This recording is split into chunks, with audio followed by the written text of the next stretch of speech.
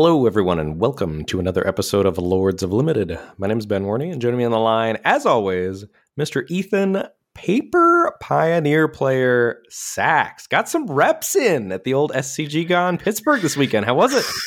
It was good. Daunting? Are you intimidated by the old Paper Pioneer? I'm very intimidated by Paper Constructed. It feels like, and I will say as a whole, I played a lot of Paper Magic this weekend. I went to a pre-release Friday night. I went down to SCG Con on Saturday and played in a little Pioneer event, played 3 rounds of Paper there, and then played in the SCG Con 2K this morning. There was 5 rounds of Sealed.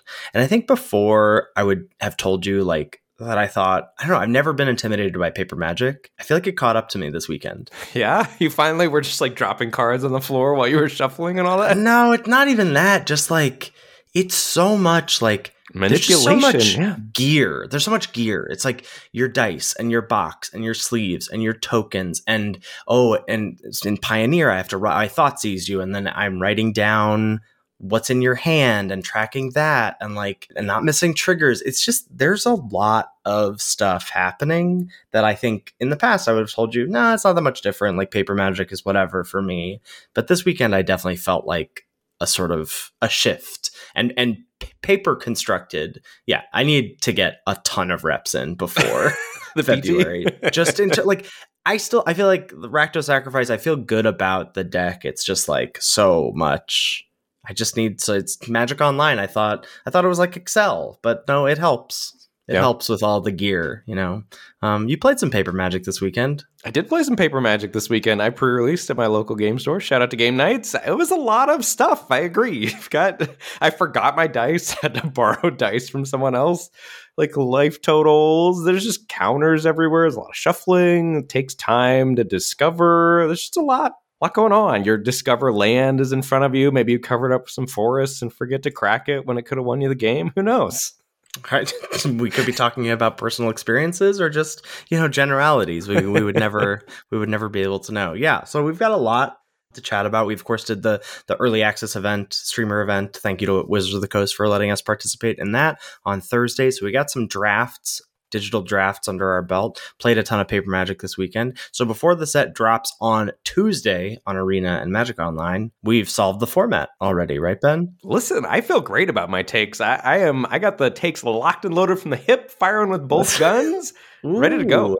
Love it. Yeah, so we're going to get into some takes, big picture, get to specific cards. Ben, of course, has many rankings for us to just throw out there and not be disputed at all. Charlie and I need to host a podcast together and just get just all rankings. Yeah. All rankings podcast. The Power Ranking Power Hour.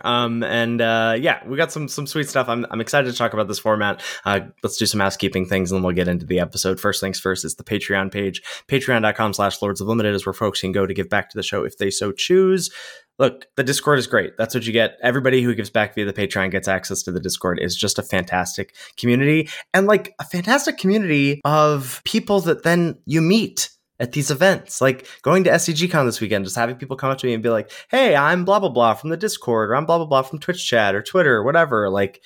So cool to get to meet up with people like that and interact with them in the Discord. And you sort of feel like you get to know people in that way. I went on Friday to my LGS with a bunch of internet friends. And that's really cool. The gathering, I'm going to get sappy a little bit. I do think it's a little bit after this weekend about the gathering. And the Discord can provide that for you for sure. And of course, it can provide breaking open a format wide open when it starts the first week. I'm so excited to get to dive into that with these folks who know what's up. So we're going to be welcoming some new folks this week to our Discord and our Patreon. And those folks are Breakfish, Frank, Kennephus, Red, Thomas, Samuel, Rico, Happy John, David, Michael, Stephen Vosser, Simon, Jacob, Petter, Mike, Kieran, Matthew, and Jordan. Thank you. We really appreciate your support. Yeah, cannot say thank you enough. Those folks know what's up, and you should be getting in on the Discord action as well. Show is also brought to you by Cool Stuff Inc., coolstuffinc.com, where they've got cool stuff in stock. And right now, that's Lost Caverns of Ixalan draft booster boxes. You better get them flying off the shelf. Or maybe like Ethan, you've got some constructed magic going on in your life.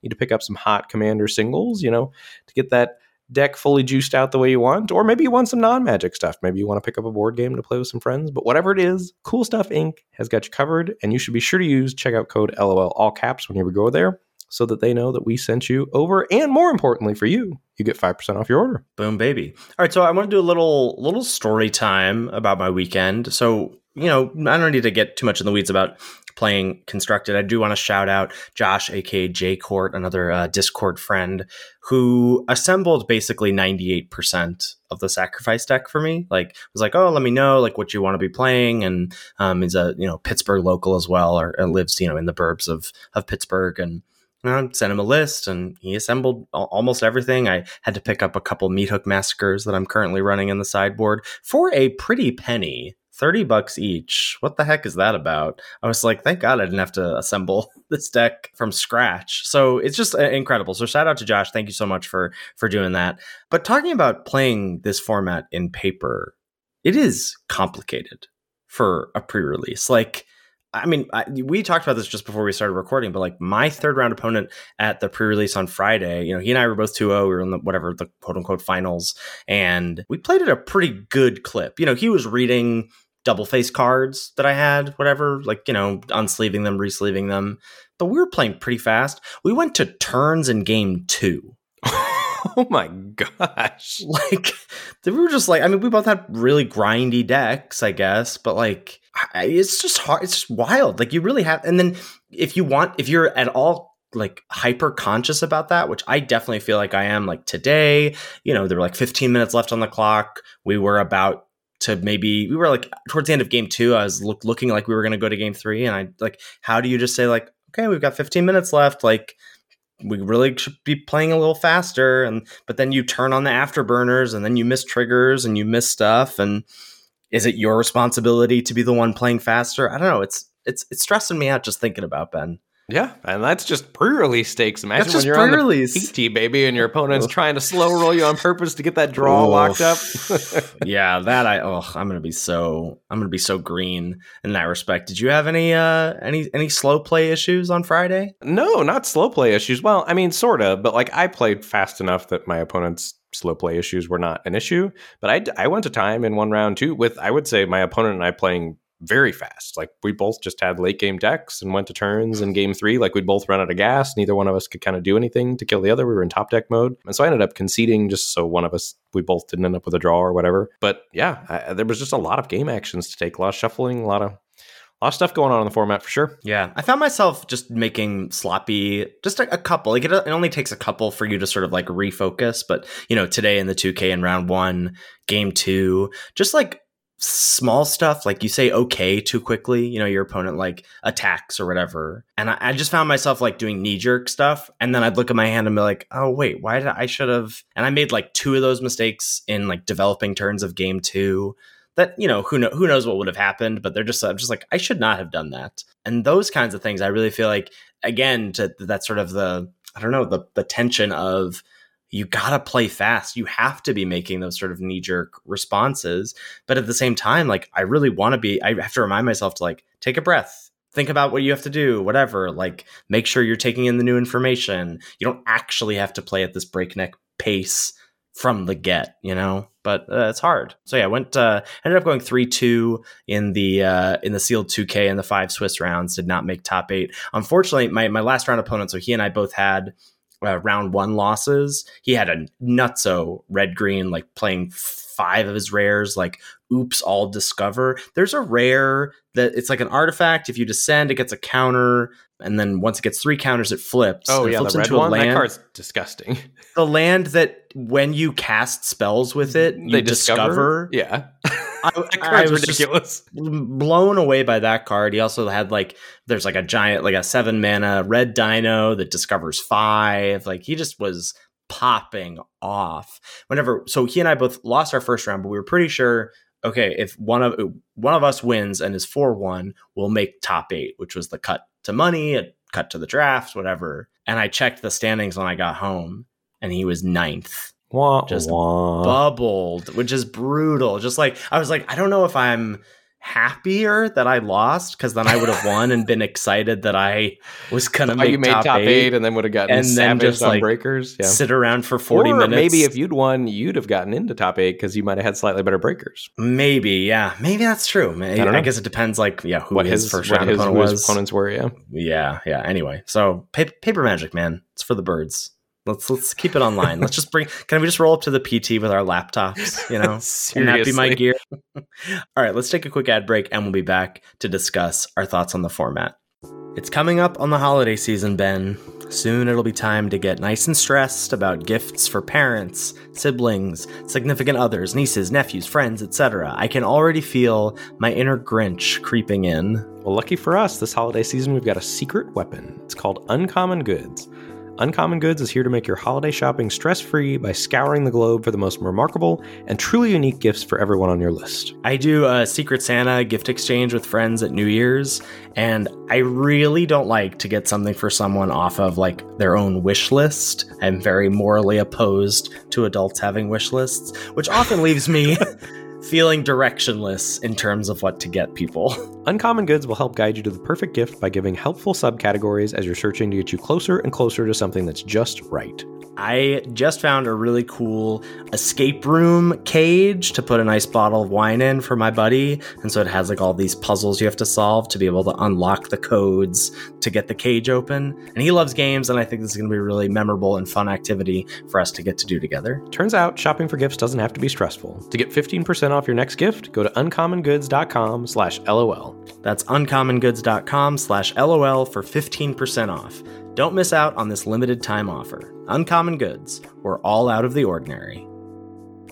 Ben, I love the first thing that you have written here about your big picture updates to the format. Yeah, welcome to Rectangle Theory, the format. That's my biggest takeaway right now, is that, like, we've talked about Rectangle Theory a lot recently, I would say, in the last, couple sets, but this one really especially feels that way to me right now. I think White particularly excels at dumping a lot of pieces of cardboard on the battlefield. Blue can also. And I think the biggest advice, the most clean advice I could give for somebody that wants to win going into the format, going into your first drafts on Tuesday, is to just pick cards that help you flood the board with rectangular cardboard early and often. Like, you just want stuff on the battlefield, and a lot of it. As a side note here about Rectangle Theory and rectangles, we made a video about this. We've discussed it on the show. It's really just about, like, for people who don't know, who are like, what the heck do you guys mean when you say rectangles? We're just talking about the pieces of cardboard that are made, right? You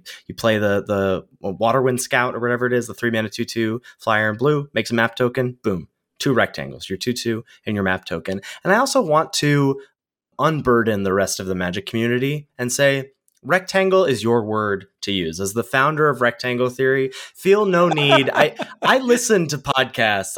I watch streams. I see people dancing around saying pieces of cardboard, pieces of game, or like different game pieces. Just say rectangles. You don't worry about me. It's your word. It's your word to use out in the vernacular. But I totally agree with you. I mean, like, and you can think about rectangles not only in the sense of map tokens, but also discover, right? That's multiple rectangles right there, right? Well, but also too, just like something, there's a lot of artifact come down, does an effect, and then leaves an artifact behind. Like, it's not a rectangle theory in the traditional sense of like bringing 2 pieces with you necessarily. That's how I think of old school rectangle theory. This is maybe new school rectangle theory where you get an effect and a rectangle is left over after said effect. But those are also awesome. Just stuff on the battlefield to clog up the board, make your opponent's attacks difficult, maybe let you race in the air, but also just the theme in red-white or white specifically, a lot of cards that let you tap 2 untapped artifacts or creatures for an effect.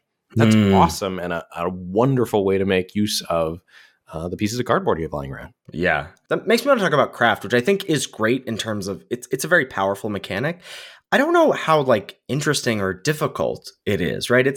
You're just like, you should just play the cards with craft most of the time, right? I think that is largely true. There are a very small few exceptions to that. Like, I still don't love the white 1-drop that scries 2 and then flips into the 1/4. I think that one does not quite get there. But in general, there was a comment in the Discord about well, Ethan and Ben sound like they're evaluating craft as if it's free. And like, it really is by the time you get around to it. If you do any sort of cohesive deck building at all, it should be free or very low cost to craft to you in the late game. I mean, like there are some times where you have a little bit of a choke point, but I would say, especially like we talked about last week, like craft begets craft, like it's better the more you have, because then maybe you got an effect from something and you've got no artifacts in your graveyard, but you have, 3 or 4 craftable artifacts in play. And you're like, well, I'm never gonna be flipping all of these this game. So let me prioritize it. And I can, I already got the 5 damage from my saw blades, and now I can sacrifice that to flip my,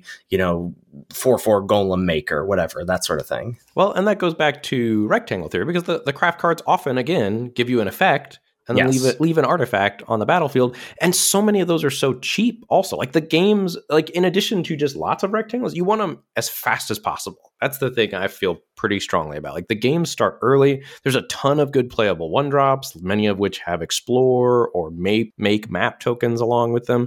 And I think because craft is on so many cheap cards, your deck can have a great low curve and just never run out of things to do, because the craft cards are all built-in 2-for-1s for the most part. That's what we thought, right? There's just the mana sinks there. And we talked about this a little bit when we did our showdown video for YouTube, or our draft battle video for YouTube, I should say, during the early access event, which is that like just taking cheap stuff is so paramount in this format. Like, I think just that's another piece of information. Like, yeah, sir, what are the like tenets you want to know going into your first drafts on Tuesday? Well, certainly rectangles, like prioritize things that make multiple pieces of cardboard or have an effect and leave behind a piece of cardboard, like the craft cards. But then also just like recognize that if you are taking those craft cards, you're going to have stuff to do with your mana late in the game. You're going to have those hidden lands to dump 5 mana into, to discover 4 later in the game. Like, you do not need to take expensive cards highly at all, and should really be just like sacrificing, I'd say, some amount of power to get your curve as low as possible. And not because I think it's so aggressive of a format, even though I do think aggro decks are quite good. It's just like, you don't need 5-drops when your 2-drop artifact flips for 5 mana, The games just start early. Like everything's getting shoved lower and lower. But you mistakenly mentioned a showdown video. We do also have the showdown locked and loaded. For those of you that have been wondering, we get a lot of questions early on in the formats. Ethan, I'm going to give you credit. You spearheaded this in the Discord. You really put the old thumb screws down on us and Team LR, and we have a date. It is Tuesday the 21st at the usual 6 Pacific, 9 Eastern time slot. Yeah, excited for that. That'll be hopefully a happy Thanksgiving for us to tie it up 8-8 against Team LR. A real Christmas miracle there. A real Christmas miracle to come back. But anyway, yeah, that'll be super fun to do. We'll make sure to shout that out and post it on socials, etc. So pretty high on craft. Super high on craft. Higher than I was last week, if that's possible, because I loved craft last week and it played out exactly how I imagined and better. Yeah. What about Descend? Where are you at there? Much like the name, much lower. Have descended quite a bit on Descend. So I think I did a pretty good job because we didn't really get any comments like this. But Ben and I basically recorded last week's episode under the assumption that descending, like obviously not Descend 4, Descend 8, but that triggering Descent happened with treasures, with sacrificing treasures or tokens going to the bin. And it should. The format would be so much better if it did. But so many of those cards would be like we thought, like Scallywag would be like these weird, like repeatable turn after turn loops. Great. That's what it needs to function as a usable mechanic. I'm so bummed that that's the case, man. So that's not the case for Descent. And the reason I think that for Descent 4 and Descent 8, I mean, Descent 8 is, I think you really have to like, I don't know, that feels like a once in a dozen drafts type thing where you're like, I'm building the Descend deck. But the problem with building the Descend deck, that it's not incidental, is that it's at odds with craft. Yes, being at odds with craft is a terrible place to be here, but also just craft works. Like, it's good. Like, you don't have to do hardly any work. You just do some light deck building, and craft is excellent for you. Explore just works. Premium mechanic. Like, you cast your card, you get an awesome effect. Descend 4 and 8 is super finicky. Like you have to play enablers to get the stuff in your yard to reliably be descending, and there's not great enablers. And then like you can kind of think about it as a late game mechanic. Like maybe you're going to take over in the late game, but then you're playing like 1 in a black 2/2, like that you're hoping is going to turn into a 3/3 lifelinker, and if it doesn't, it's a disaster. But like it just feels like the best comparison I can have for how to process Descend is it feels like Mutate from Ikoria. Like there was cycling that just was far and away the best thing to do in Ikoria, and you could play Mutate, and you wanted to be like the exact one Mutate drafter at the table. I think Descend is going to kind of be like that. It's just not supported. It's not super worth going after. It just takes double the amount of work to accomplish with Descend what you're getting for almost no work from Craft and Explore. And I think so many of the cards want you to do stuff early and get on board early. And I think that's the best way to play the format right now. And Descend does not necessarily. It wants you to try to set things up. And then you have the chance of drawing your cards in the wrong order where you get your Descend cards, but you don't get the enablers. I don't know. I'm pretty down on Descend, if that's not clear. Yeah. Can't put it too more bluntly than that. So high on Craft, low on Descend, high on Explore. Obviously, that's not a big surprise. But I forgot. It was kind of surprising. The first time I explored, I was like, oh yeah, this is awesome. I forgot how great this was. Yeah, it's just, it's great. Hitting land drops is great. Getting that like little bit of synergy with, like, I think, so I'm down on the Descend 4, Descend 8. I'm not that down on descending, like if you descended this turn. I don't think, sorry, your hand is distracting me. What's up?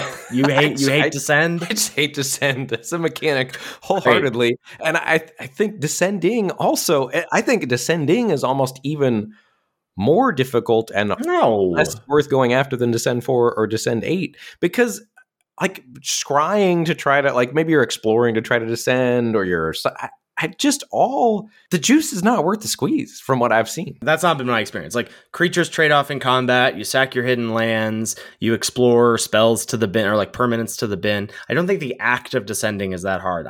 The reason I'm low on Descend 4 and definitely Descend 8 is how at odds with Craft it is. Like, I don't want to feel a pinch when I explore my spells to the bin so that I can craft them later. I don't want that pinch, which is why I don't really care about the 4 or 8 payoffs, but I'm happy to have the act of descending happen on my turn. Sure, you're happy to have it happen. I just think it takes work that the other mechanics do not take, I think. Descending is harder to accomplish than crafting or exploring. Yeah, how can I argue that? Of course it's harder. Yeah, but I do think descending is just more difficult from what you said than you're making it out to be.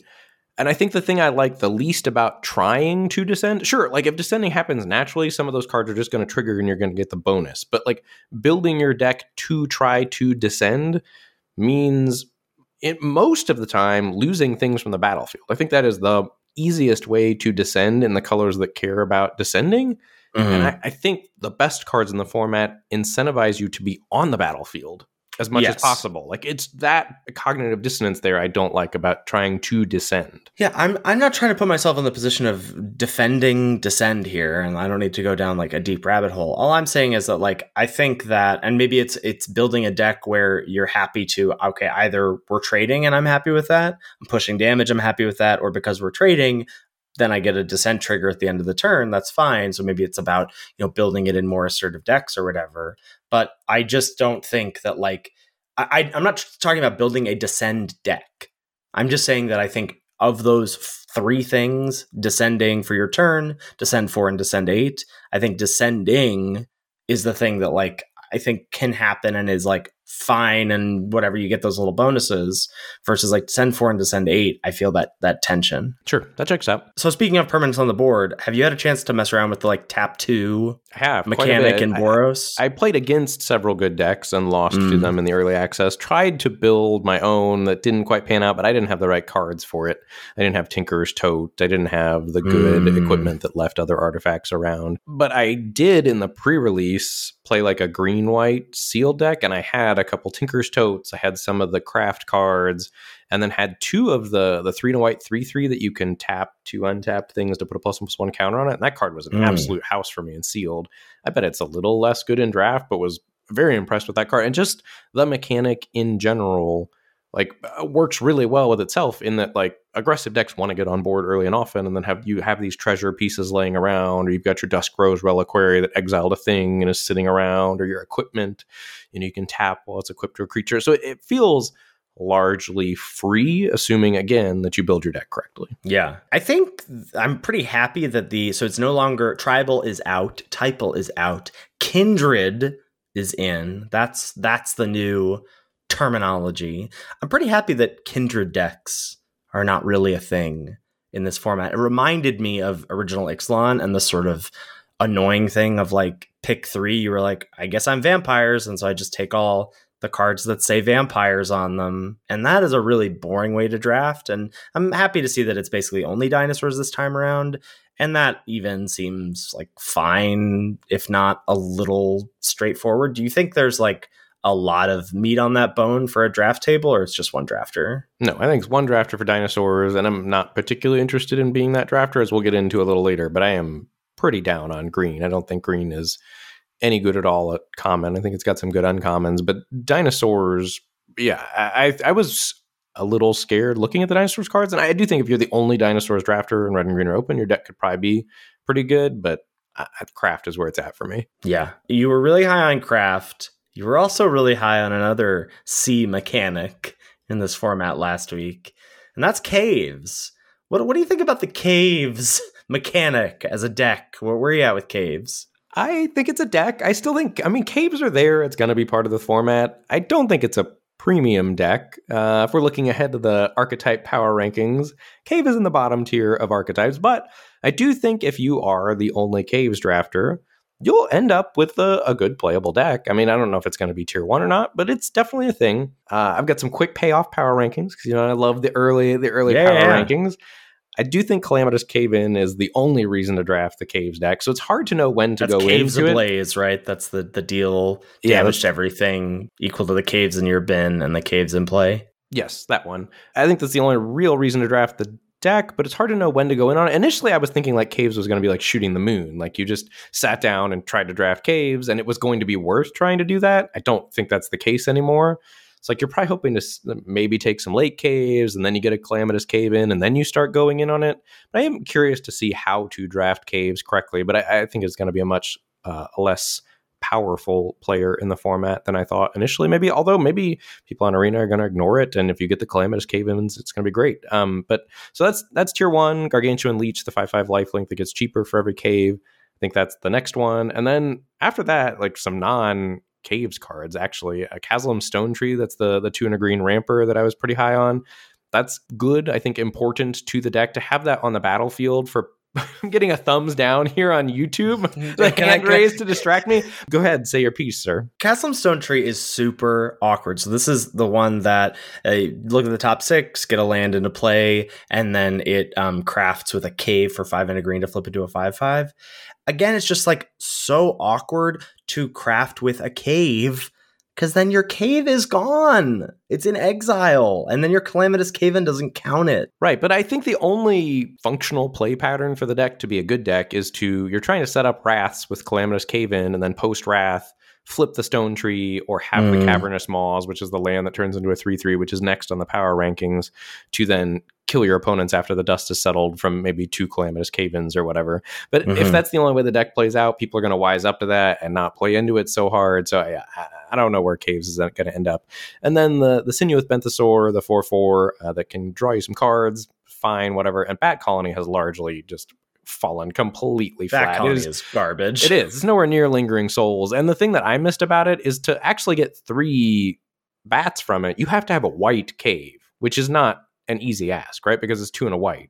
So there's lots of times you have 5 caves available to you, but one of them is not necessarily white, and then you're still only getting 2 bats, which is just not even close to worth it. Yeah.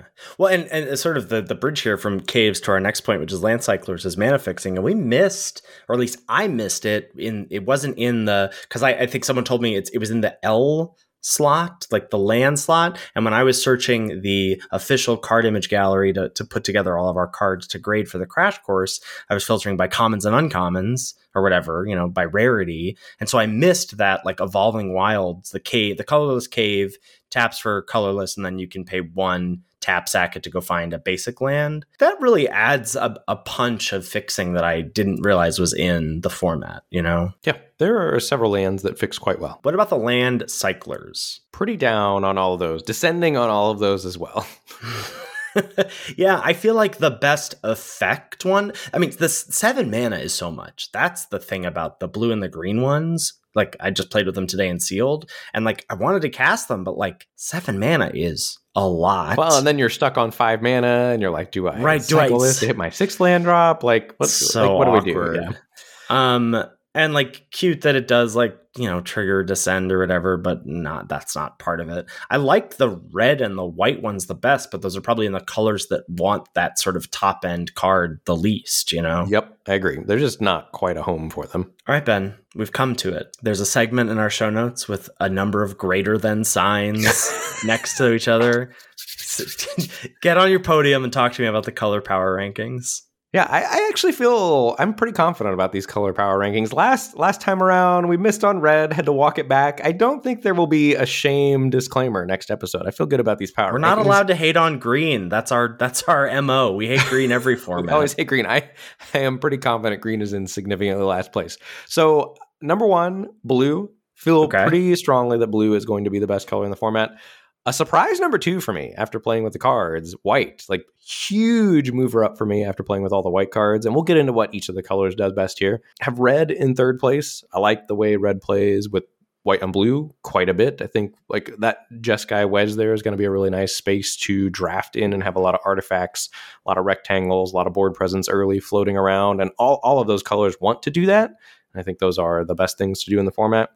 In 4th, which I feel kind of weird about, and I'm curious to get your take on this, I have black, but I think black has a lot of good cards that just don't play well with other cards. Like, I could see black being a good support color. Like, it's got premium removal. It just doesn't have like the rectangle stuff going on. It does have a lot of descend, which is a knock against it. And it just doesn't have a cohesive plan in and of itself that plays well with the other colors the way the blue and the white and the red do. No, it's got a plan. It's called Tithing Blade. I don't think that is. I mean, I love the card dearly, but so got a shocked face from the shocked and appalled. I do love a Tithing Blade. I am lower on it than I was. I do like it quite a bit. I just don't think it's going to be a key player in the format. I think the blue and the white decks that flood the battlefield with stuff is so good against Tithing Blade that, like, I think it's impossible for it to be a major player with how much the format is incentivizing you to dump cardboard on the battlefield as much and as often as possible. I buy it. Yeah, I haven't thought about the colors like this yet, so I don't know. And I was seeing the scuttle in our Discord as well about black sort of feeling a little at sea or a little at odds with itself, or like, you know, because I like a lot of what black has. Like, I like Tithing Blade. I like Deadweight. You know, I like... Skullcap Snail is a good card, but, like, what's the plan after that? Like, you're jumping through some hoops to descend with your Skullcap Snail? Like, not great. Like, yeah, you can tap it for the black-white tap stuff. I mean, I like it there, but that's more due to white having a great mechanic in the tap 2 things to get a bonus than it is any color can provide that fodder for white. And honestly, white does it best itself, you know? So there's just not a lot of uniqueness that black provides other than premium removal, which I don't think is where you want to be. And without, not to, you know, get to Pioneer Rakdos Sacrifice on everybody, but without a Mayhem Devil, without, we talked about this last week, without the sacrifice, like something that cares about stuff dying, when stuff dies X, even like a Bastion of Remembrance, when a creature dies, you drain one. Without those, the sacrifice decks are tough because being incentivized to invest mana to affect the board and then remove that stuff yourself, it's just a tough sell in Limited these days, and in this set specifically. Yep, I would agree. So, but I think those are all fairly close, and I could see red shifting around maybe, could see black shifting around maybe, but right now I feel very good about blue and white being the top 2 with blue in the number 1 spot, and then there are 5 greater than signs. Those all had 1 greater than sign apiece, 5 greater than signs before we get to green. Green just offers next to nothing at common, has descend everywhere, which is a knock against it. And I don't think plays great with any of the colors, particularly except for blue or white. And again, I think that's largely due to blue and white being excellent and pulling green up rather than green doing a lot intrinsically for either of those other two colors. The best thing I can say about it is it does have some good uncommons. Okay, so can you get a little bit deeper into each of these colors and what they do in the format? Yeah, absolutely. So let's start with blue. I think blue has incredible commons. Like the top 3 commons in blue have not shifted for me. They're excellent Magic cards, and I think like them even more now that I'm viewing the format through this lens of dumping as much stuff on the battlefield as early as possible, because I think blue does that quite well, and it pairs with every other color. Blue-white, 2 great different versions of blue-white. There's a blue-white craft deck. I also think there's just a blue-white tempo flyers deck. NCAA absolutely smashed me with a deck like that in the early access event and really kind of opened my eyes to that strategy. Blue-red, great artifacts crafting theme, could play aggressive. I think primarily aggressive with the artifacts pirate stuff, but there's also a later game crafty blue-red deck as well.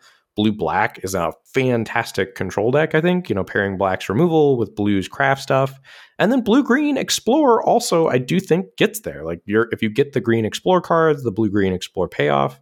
And again, you're just getting a lot of benefit from mechanics that work well together. I just think you're largely staying away from the green Descend cards when you're playing blue-green. So I think it's good at playing aggro. I think it's good at playing control. Flying has been very impressive to me in the format so far. There's a lot of cheap evasive flying at 1 and 2 mana. Flying isn't usually good and limited, right? Well, but I think it is better than average in this format, and there are a lot of good cheap flyers. And that's better because of how incentivized you are to get on board early, and there's ways to augment them built into the format. All of that is good. Yeah.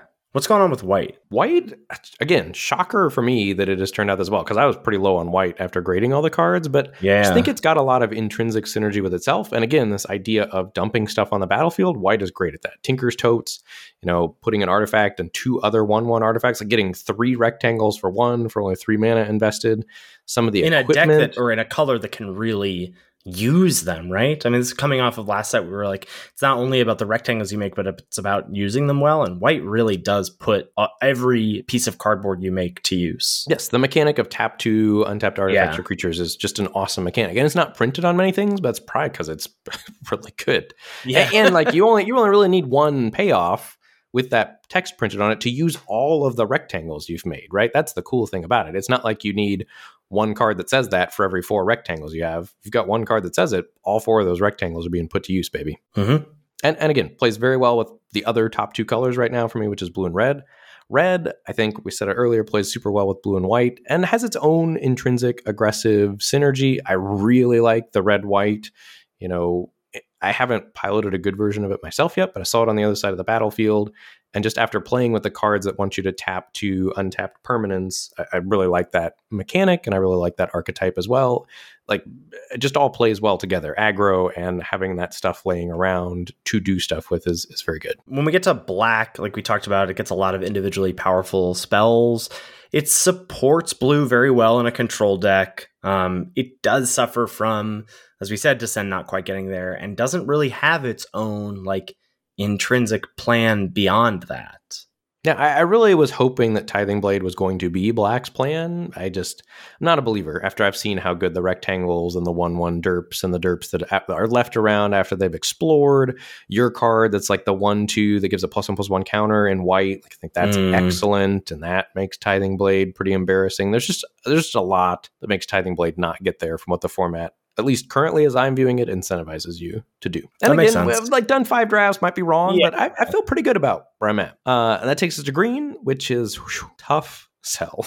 There's some. So what's the problem with green? Just bad commons. There's no good commons and there's no good game plans at common. Like one of green's best common, I do think its best common is the 2 and a green 3/1 that explores and has vigilance, but that's good, but it's not good enough to want to play green. Do you know what I mean? Right. And that's the only common I think you really care about. Like Poison Dart Frog is fine, but there's nothing particularly powerful, and there's nothing particularly game planny about any of green's commons, and they all have a lot of Descend printed on them, or kind of loosely intertwined with Descend, which I just don't think is a good strategy. Yeah. I mean, I had the Capybara as my number 1 green common, the 2 mana 1/3. If you have Descend 4, it's a 4/3. Not interested in that. Don't really care about the 3 mana punch spell. Don't care about, we both like Nurturing Bristleback last week. That was in our top 3 green commons. It's just not that good, though. It's just not that good. Playing with it, yeah. As I was very hopeful that there was going to be a Reanimator thing, played that in the early access. It just didn't really pan out. But the weird thing is I do think some of Green's color pairs are fine. Like I think Dinosaurs is fine, like if you are the Dinosaurs player, but that's not due to Green's commons. That's going to be a lot of uncommon, powerful Dinosaur synergy. Green-White, I think, is fine. And I think, honestly, the Green deck I'm most excited about is White's cheap, evasive cards and then suiting them up with Green's +1/+1 counters. I do like that deck. But again, that's not Green commons. It's a lot of Green uncommons that go in that strategy. And then Green-Blue, also Explorer is fine, but you're going to get that common 3/1 Explorer, but then it's a lot of uncommons that are powering things up from Green, and the other colors I think doing a lot of heavy lifting in those decks. And that's not like I think then I could see us calibrating, if this is the true color power rankings, could see us calibrating the number of greater than signs ahead of where Green is in 5th, because that is, when I think back, Green often operates that way. Like, save for Green having some sort of really overperforming, like Jewel Thief, like a 3/3 Vigilance, Trample, Makes a Treasure, whatever, or Seraph's Packmate, just the Foretell, 3/3 ETB draw card. Like, unless it gets one of these wild pushed commons, think about Neon Dynasty. Think about these. There's just lots of sets where Green is good, but it's not good at common. Like, some of the commons end up being role players or whatever, but you're getting into the deck because it has really powerful uncommons. And we'll talk about some of those in just a little bit. First, though, we got to get to those archetype power rankings, baby. We have our first ever S tier. Yeah, we've got 4 tiers here. 4 tiers, and we've got our first ever S tier deck here in the archetype power rankings. I think Blue-White is incredible. NCAA really made an impression on you. Not even that deck, but the crafting too. There's just so much to like about it. And just all bangers at common that all come with effects or 2 pieces of cardboard. Like, it just, everything is value and lets you play a super low curve while not running out of gas in the late game, play aggro, play control. I love Blue-White. Moving on to tier 1, we've got Red-White and then the other blue color pairs, Blue-Red, Blue-Black, and Blue-Green. Moving on to tier 2, we've got Red-Green Dinos, Green-White +1/+1 counters, and Black-White. And then moving into tier 3, Green-Black, Red-Black, and Caves. You are stone-faced. You got nothing for me. No, nailed it, Ben. I love the power rankings. God, this is awesome. Thank you. Cutting edge content that we're giving people. You'll love to see it. All right, one more ad break, and we're going to be back with a new segment of Lords of Limited. From billion-dollar ad budgets and arena naming rights to 10,000s of retail locations, big wireless providers spend big to appear like they're your only option. How do they afford it all? That big bill you get every month. Mint Mobile has a different idea. Instead of brick and mortar overhead, Mint Mobile is online only. What's that mean for you? A whole lot of savings, because wireless plans from Mint Mobile start at just $15 a month. That's unlimited talk, text, and data on the nation's largest 5G network for just $15 a month. At a time when everything, even the price of boosters, is going up, it's incredible that Mint Mobile is keeping theirs at the low cost of $15 a month. Use your own phone with any Mint Mobile plan and keep your same phone number along with all your existing contacts. To get your new wireless plan for just $15 a month and get the plan shipped to your door for free, go to mintmobile.com/LOL. That's mintmobile.com/LOL. Cut your wireless bill to $15 a month at mintmobile.com/LOL. All right, Ben, this is my contribution to the episode. Are you ready to play Sleeve It or Leave It? I absolutely am. It's like greater garbage, but better because we've played with the cards. Exactly. So I figured, we just want to talk about as many cards as possible in terms of like cards that have shifted in our evaluation. So we're going to put it under the lens of sleeve it, put in your deck, or leave it on the sideboard. So let's start with white. First up, we've got Clay Fired Bricks. This is the 1 and a white ETB. Search for a plains, put it into your hand, gain 2 life. Craft with artifact for 5 white. Flips into Cosmium Kiln that gives you 2/1/1 colorless gnomes, and creatures you control get +1/+1. I mean, I haven't played with this card yet, but I would still say sleeve it. Oh, absolutely. Would highly recommend sleeving this up, and you got to play with this card. It is, I think, playable in aggro decks still, but I think best home is in controlling decks that want to hit land drops and have the piece of cardboard lying around. But everything we're talking about, this is card advantage plus artifact on the battlefield, which is good. And then the crafting version gives you more artifacts on the battlefield, plus pumps your team, and white already is good at going wide. Clay Fired Bricks is incredible. Real deal. Super sleeve it. Great. Next, we've got Dusk Rose Reliquary. which is white for the artifact. As an additional cost, cast a spell, sack an artifact or creature. It's got Ward 2, and once it enters the battlefield, exile target artifact or creature an opponent controls until Dusk Rose Reliquary leaves the battlefield. This is, again, similar thing, leaves an artifact laying around after an effect for you to tap for stuff, but also exiles your opponent's stuff, so it doesn't contribute to their descend count, doesn't let them do any reanimate shenanigans, doesn't let them descend. So it's just everything you want in a removal spell, cheap, efficient, and you're going to, if you build your deck right, again, have artifacts or creatures to sacrifice. And also takes a thing away for them to be able to craft with, right? That thing off the battlefield to craft, or that thing going to the graveyard from the craft. And the thing that I finally wrapped my head around this afternoon about this card, I was splashing white in my sealed deck, and I ended up not running this because I was like, I don't really have sacrifice fodder for this. Like, I'm not making creature tokens. I'm not really leaving a lot of stuff around. And I was thinking that I would never want to sacrifice a craft artifact to this. But I think you really can. I think that's like one of the boons. This is another thing of like craft begets craft. And this can, once you have whatever, a handful of craft artifacts, this slots in there too. Because again, you're never flipping all of those artifacts. So you just get to sack one. Now that's in the bin, waiting around to be crafted with later on. Yeah, I thought this was like about Bone Splinter's level of good, because that's the obvious comparison. Right. This is much better in the context of the format than Bone Splinters usually is. Like, this is a great removal spell, assuming you can pay the cost. Sleeve it.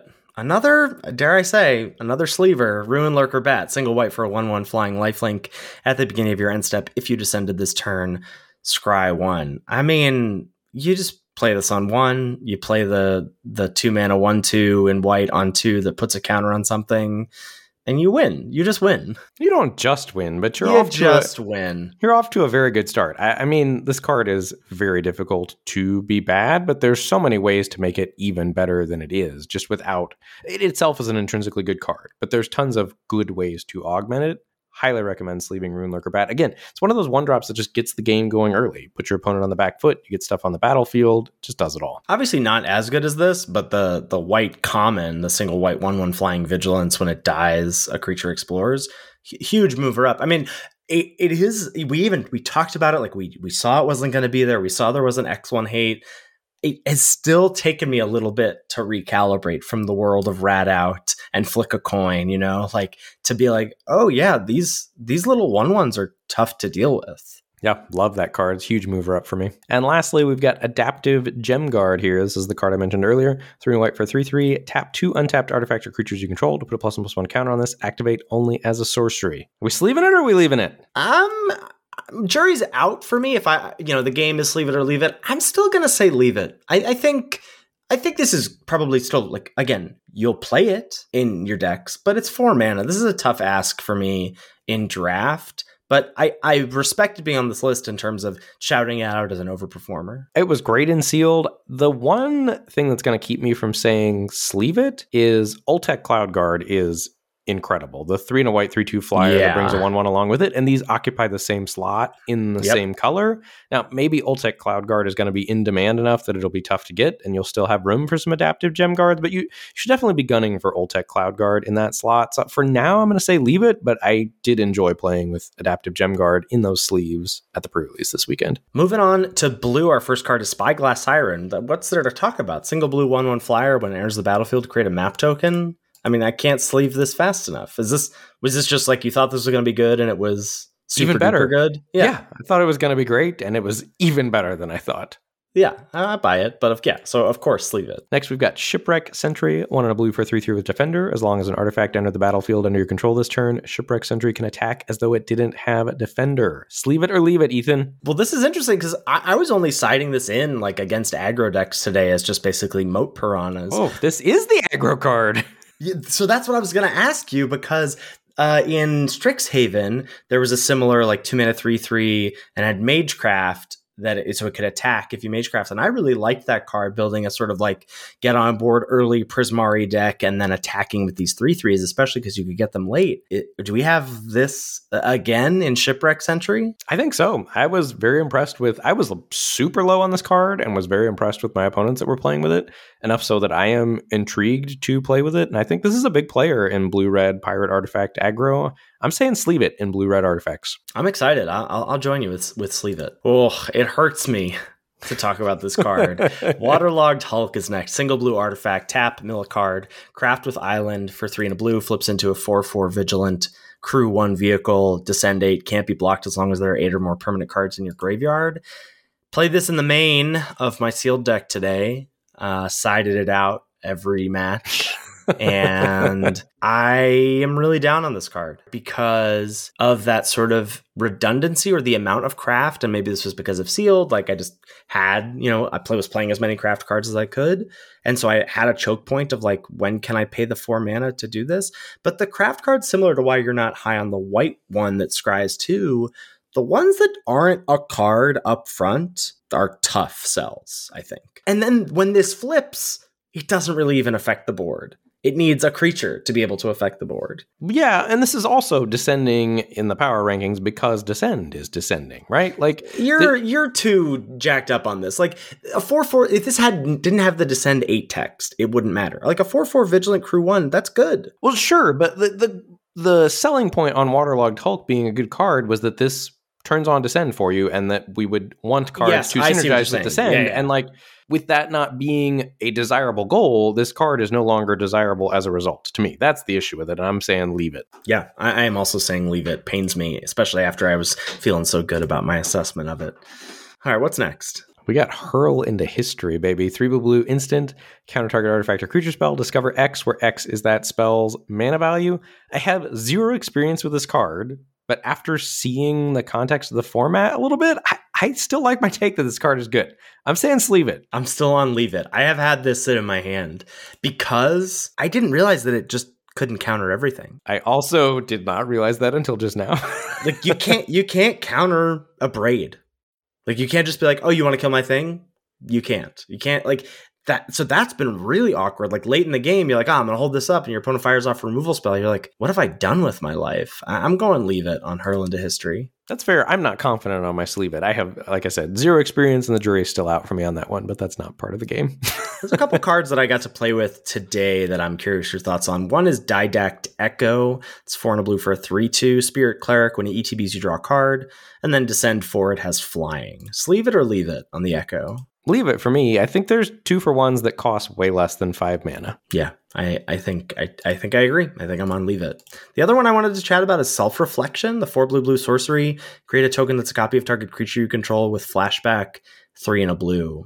I think I'm on leave it at this point for this card. This is too hard. Like this card is too bad when you draw it. And I really don't want to put cards in my deck that I don't want to draw, Buried Treasure? Yeah, Buried Treasure. Like, I can't wait to not draw this card. Like, 6 mana to copy something is so bad. Like, yeah, it's great if you happen to have some incidental mill and this ends up in your yard, sure. But again, there are just so many 2-for-1s in the format that you don't have to worry about that for a card like this. I agree. Leave it. All right, moving on to black. We've got Greedy Freebooter here. Black for a 1/1. When this dies, scry 1 and create a treasure token. For those of you that are not on the YouTube, Ethan is doing the Rocky fist pump on the steps there. I mean, you wrote, like, later on there was a card, you're like, point for you. This is the point for me. You were telling me that this card was garbage. I'm hoping to never play this. So what changed? This is a mover up for me. I saw it, and it just goes back to, I think the format starts, you want to get on board early. Starts on turn 1. Format starts on turn 1. This gets you on board on turn 1, and when it dies, you still have a rectangle left around afterward that's almost as useful as the first half of this card in many instances, and the scry 1 matter. Like, it's worth a card. You were right. Sleeve it. So put those greedy freebooters I feel like you're just saying my argument back to me a week later. I love it. Simmer down over there.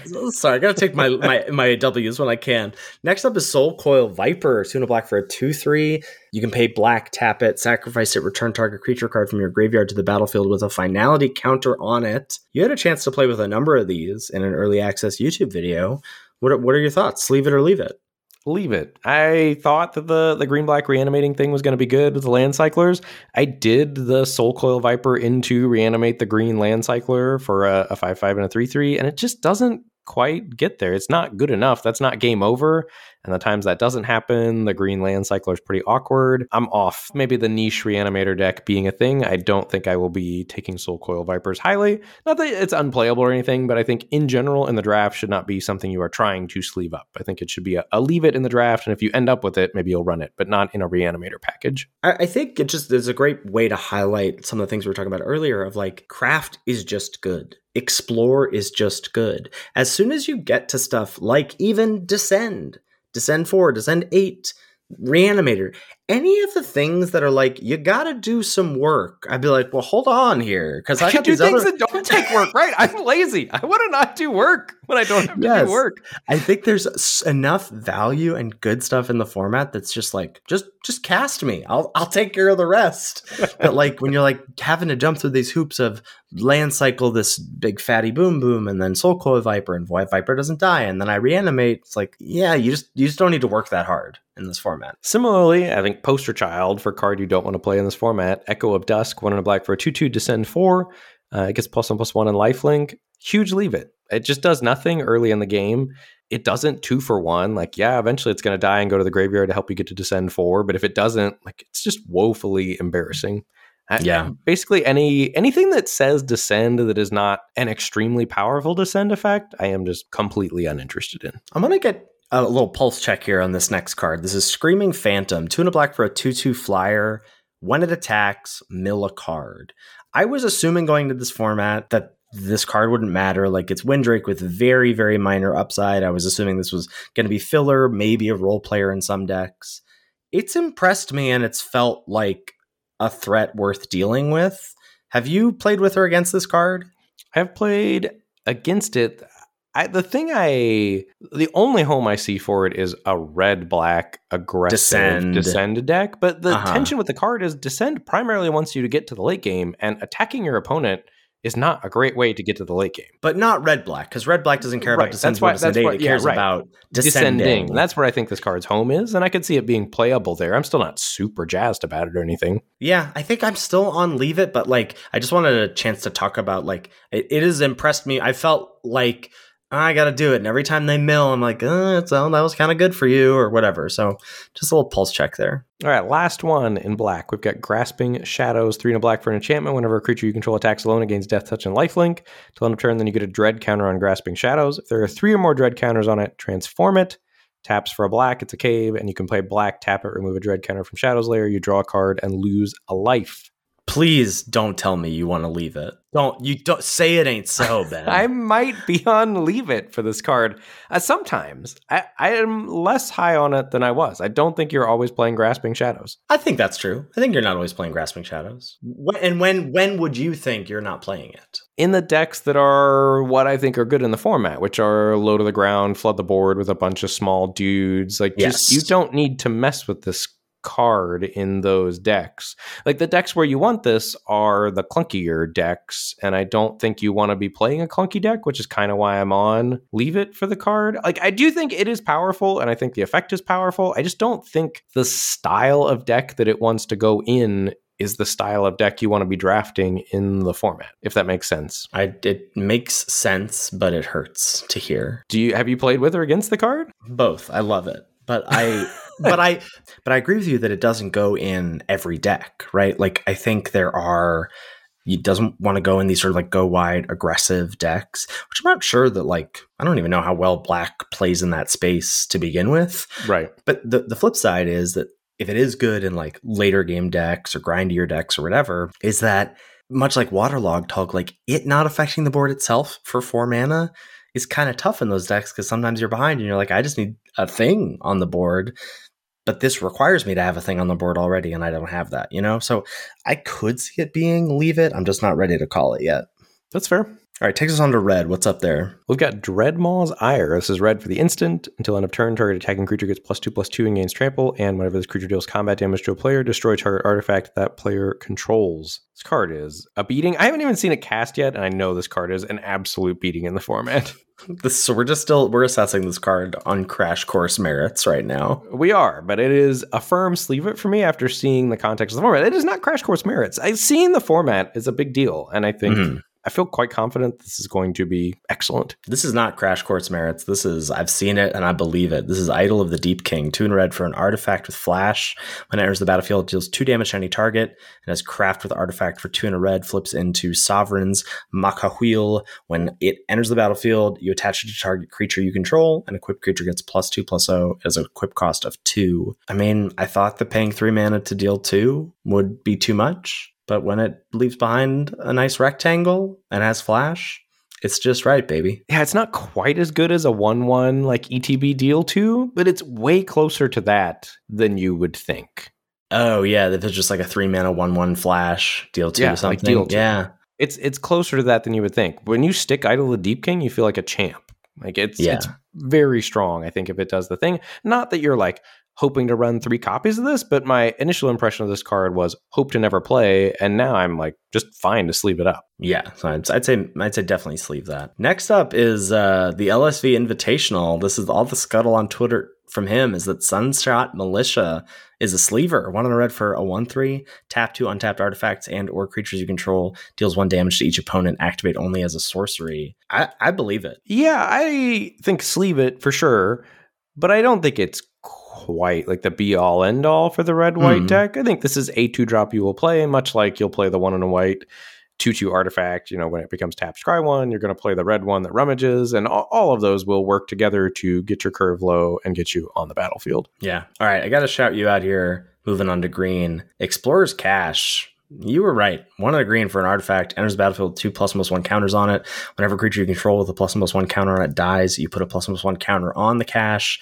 You could tap to move a counter from cache onto target creature. Activate only as a sorcery. I was saying like slow, clunky Ozolith. I mean, it's basically just the Ozolith.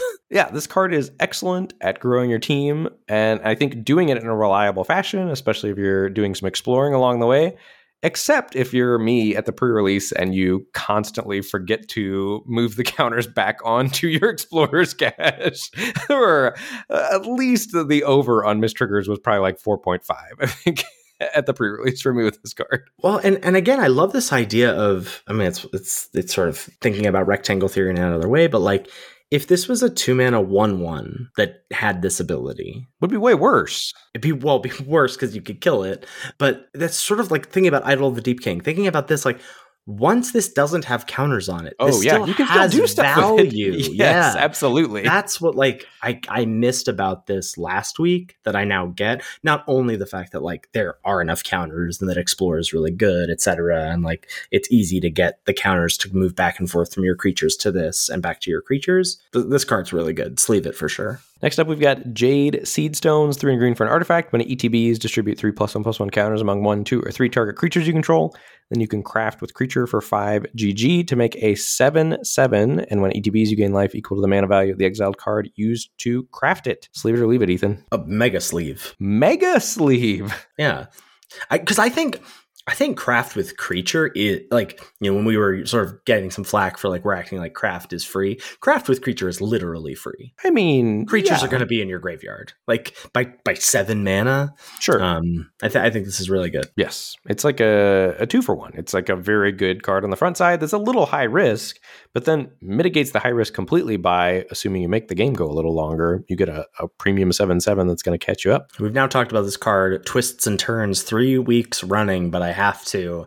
You know, you were high on it. I played it again, or I played it for the first time during early access, and man, was it incredible. It's the single green enchantment. If a creature you control would explore instead, you scry 1. Then that creature explores.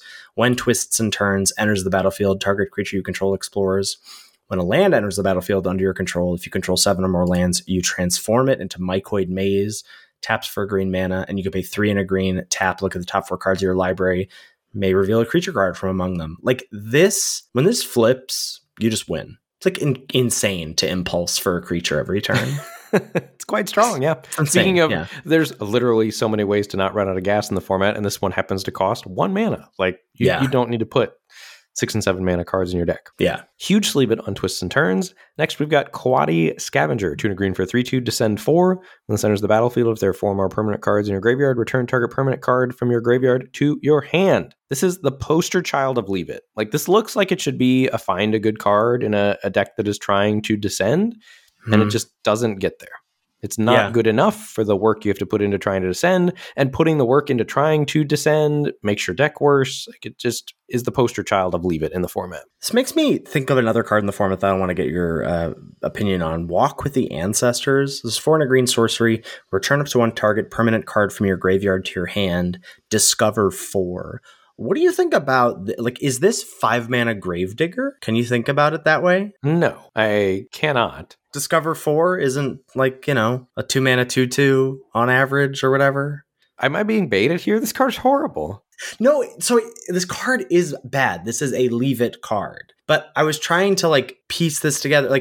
Is Discover 4 Discover 4 is if we think about it as a 2-drop most of the time, a 2 or a 3-drop most of the time, then that tacked on to return up to a permanent card from your graveyard to your hand, which is the Gravedigger effect. Better than, because it gets permanence. I'm not saying that this is a good card, but is that a way to frame this card, do you think? Maybe, but Magic's not about that so much anymore. We just saw Neva in the format prior to this, be a pretty big underperformer. I agree. That similar effect and only costing 4 mana. This one costs 3, but specifically the fact that you have to do work for this one, even if you got to do the thing, I mean, it would be good always, but you don't always get to do the thing. But there's also just the awkward tension of sometimes this is your turn 3 play and you really don't want this to be your... I'm back to talking about Quadi Scavenger. Okay. Even if Quadi Scavenger always lets you rebuy something, I don't know that it would be that much better, in the context of the format, just because when you have to run it out as a 3 mana 3/2, it's so embarrassingly bad. Yeah.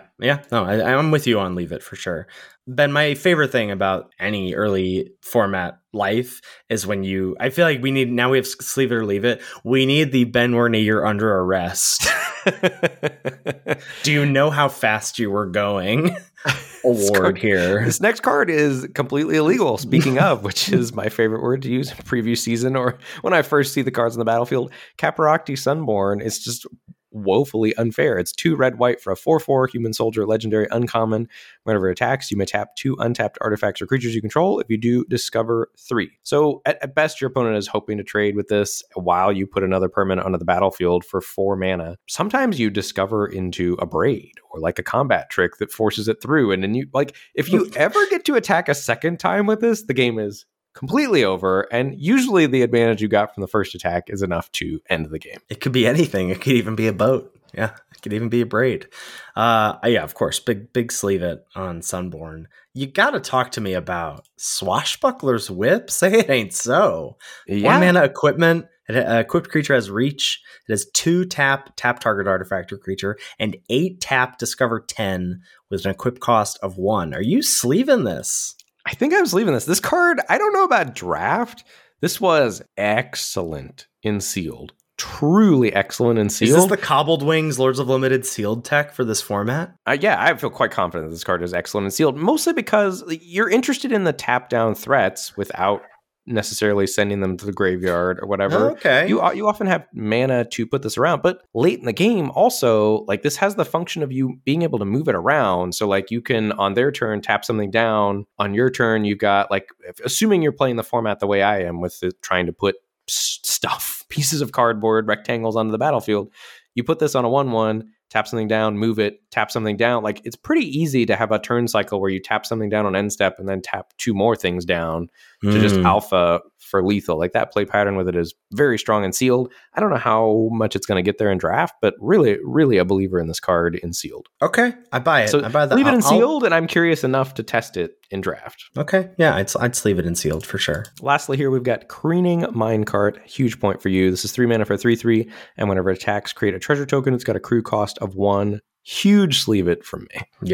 Yeah, I love this card. Is there anything specific about this card that jumped out to you, or are you just seeing it in play, you were like, oh, duh, this works? Mostly that, but also it plays so well with the tap 2 untapped artifacts, right? Because when you're not crewing it, you feel fine tapping it to do whatever, and then the turn it attacks, it leaves behind an artifact for you to tap for all that other stuff. It just is very smooth. Yeah. All right, so it's going to round up Sleeve It or Leave It for this format. Looking forward to that in the next format. And we're going to, before we go here, get to some re-ranking of the top commons. A very loose re-ranking because I think we're going to save our big, like, here's the thing we think are 1, 2, 3 in order for next week. But just want to shout out some cards that are in the running or cards that are, I think, definitely locked up the number 1 slot or something for right now. So white for me, Ultec Cloud Guard, firmly in the number 1 spot. 3 and a white for 3/2 brings a 1/1 along with it. That card is excellent. Other cards that have really impressed, we've shouted out Tinker's Toad a couple times. That makes the 1/1 Gnome tokens. Just 3 artifacts for the price of 1 is very strong. Miner's Guidewing, we've talked about. The 1 mana 1/1 Flying Vigilance has been excellent. Iron Paw Aspirant, 1 and a white for the 1/2 that puts a +1/+1 counter on something has been great. Like, all of those cards just play well together. What have you thought about Petrify? It's been either great or terrible for me. Yeah, that's been my feeling. I have, in both of my sealed runs, I've started it and sided it out, like, because again, I mean, people are talking about, well, we shouldn't be down on it with craft because it's the same as killing the thing, but it's just the optionality of it, and then the fact that Fanatical Offering exists. That's the 1 and a black, sack a thing, draw 2 cards, make a map token. Mischievous Pup, talk about a card I'll sleeve all day every day. 2 and a white 3/1 flash. When it comes into play, you can return a permanent card from the battlefield to your hand. Like, all of that stuff just makes Petrify bad. Like, the only time I sided in a second copy was my last round against like red, green, dumb stuff. But most colors have good ways to deal with Petrify. Well, the other thing, not to keep shouting out this flooding the board stuff that you want to be trying to do, but it makes removal, the premium removal that people have picked high, so embarrassing bad. Like, if you're just getting on board with all these cheap evasive threats and like putting Deadweight permanents and Abrade everywhere. are still doing work, but not much beyond that. Right. So I think if I had to choose today for white, I'd make Miner's Guidewing, the 1/1 flyer, and Aspirant, the thing that puts a +1/+1 counter the other two. But I really like Tinker's Toad a lot too. Tough to choose in white. Blue's still a solid. Waterwind Scout, River Herald Scout, Inverted Iceberg. Those 3 were the ones from last week that were in our top commons. I feel pretty confident that the 2/2 flyer that makes a map token is the best blue common. Inverted Iceberg shifted down a little bit for me because I think it's only really premium in a controlling strategy. I think you're not. But not it very is happy. premium there. Yes, absolutely. Completely, for sure. Moving on to black. Same cards we had last week, unclear on the order still. Tithing Blade, Deadweight, Skullcap Snail, Join the Dead. And again, all good cards, but just not game plans there. That's the thing I don't love about black right now. And maybe that'll just become more apparent as we get more of a chance to play with the cards, how best to utilize them. But right now, I think that's just in a blue-black control shell with the cards as printed, killing stuff dead. Moving on to red, I think Abrade still clear number 1, and other cards up in the air for me. I really like the cheap cards in Sunshot Militia and Volatile Wandergriff, the 2-drops. The 1/3 that taps, and then the 2/2 that when it becomes tapped, you get a rummage. And then Plundering Pirate, I still think truly excellent also. 2 and a red for the 3/2 that makes a treasure. Yeah, I had Plundering Pirate in a red-black deck in early access. I was really happy with that there. Yeah. And green is just largely bad other than River Herald Guide, and that's the 3/1 that explores and has vigilance, and that's just not good enough to be a reason to draft green a common. I think green is only uncommon draft worthy. What are we going to do for the next couple months since we've solved the format? I mean, we got to put all this theory crafting into action. I've only done 5 drafts. I haven't played a lot of these strategies I've seen on the other side of the battlefield that I think are pretty good. I'm excited to draft this format. And we got a lot of stuff to look forward to. New format starts on Tuesday. A week from that, we got the LOL versus LR showdown. Number 16, possibility to tie it up. And then the weekend after Thanksgiving, so just in less than 2 weeks, Arena Open time for 2K. Ooh, you love it. And then if the format's not great, Cons is coming to Arena. That's right. But I don't know. Someone was like, commented on YouTube, like, when was the last time you guys weren't excited about a set? And I was like, I think the first time we're not excited about a set is when we probably time to wrap up the podcast. Yes. Probably pull the plug, because like, that's why this is fun. It's like, it's a game. We like the game. We get excited about it. So of course we're excited about new sets. So like, yes, I'm excited about this set, but I also think like it has the makings for what I believe is going to be a really good push-pull of aggro and control. I think the tools are definitely there for aggro, and I think the tools are definitely there for late game decks, as far as I can tell. Yeah, I would believe it. I would sleeve it. All right, great place to wrap us up. Thank you, as always, to Salty Pretzels for our intro and outro music. Make sure you're giving a listen. Thank you so much to Cool Stuff Inc. for sponsoring this podcast. If you're heading over there for any and all purchases, please use checkout code LOL. when you do, to let him know we sent you over there. And more importantly, to get 5% off of anything you purchase. You can find all of our content over on our website, lordsoflimited.com. Links to everything Lords Limited related. We got our tier list. We got our episode backlogs. We've got merch over at TeePublic. We've got link to our Patreon page, links to our YouTube channel, our Twitch streams, all that stuff at lordsoflimited.com. Tier list is up to date, baby, after those early access drafts. Ready for you to hop in your first draft on Tuesday, so check it out. That's my current views on the format on the tier list. If you've got any feedback about the show, any questions, shoot us an email at lordsoflimited@gmail.com. Thank you so much for listening, and we'll catch you next week for another episode of Lords of Limited. Thanks, everybody. See you later.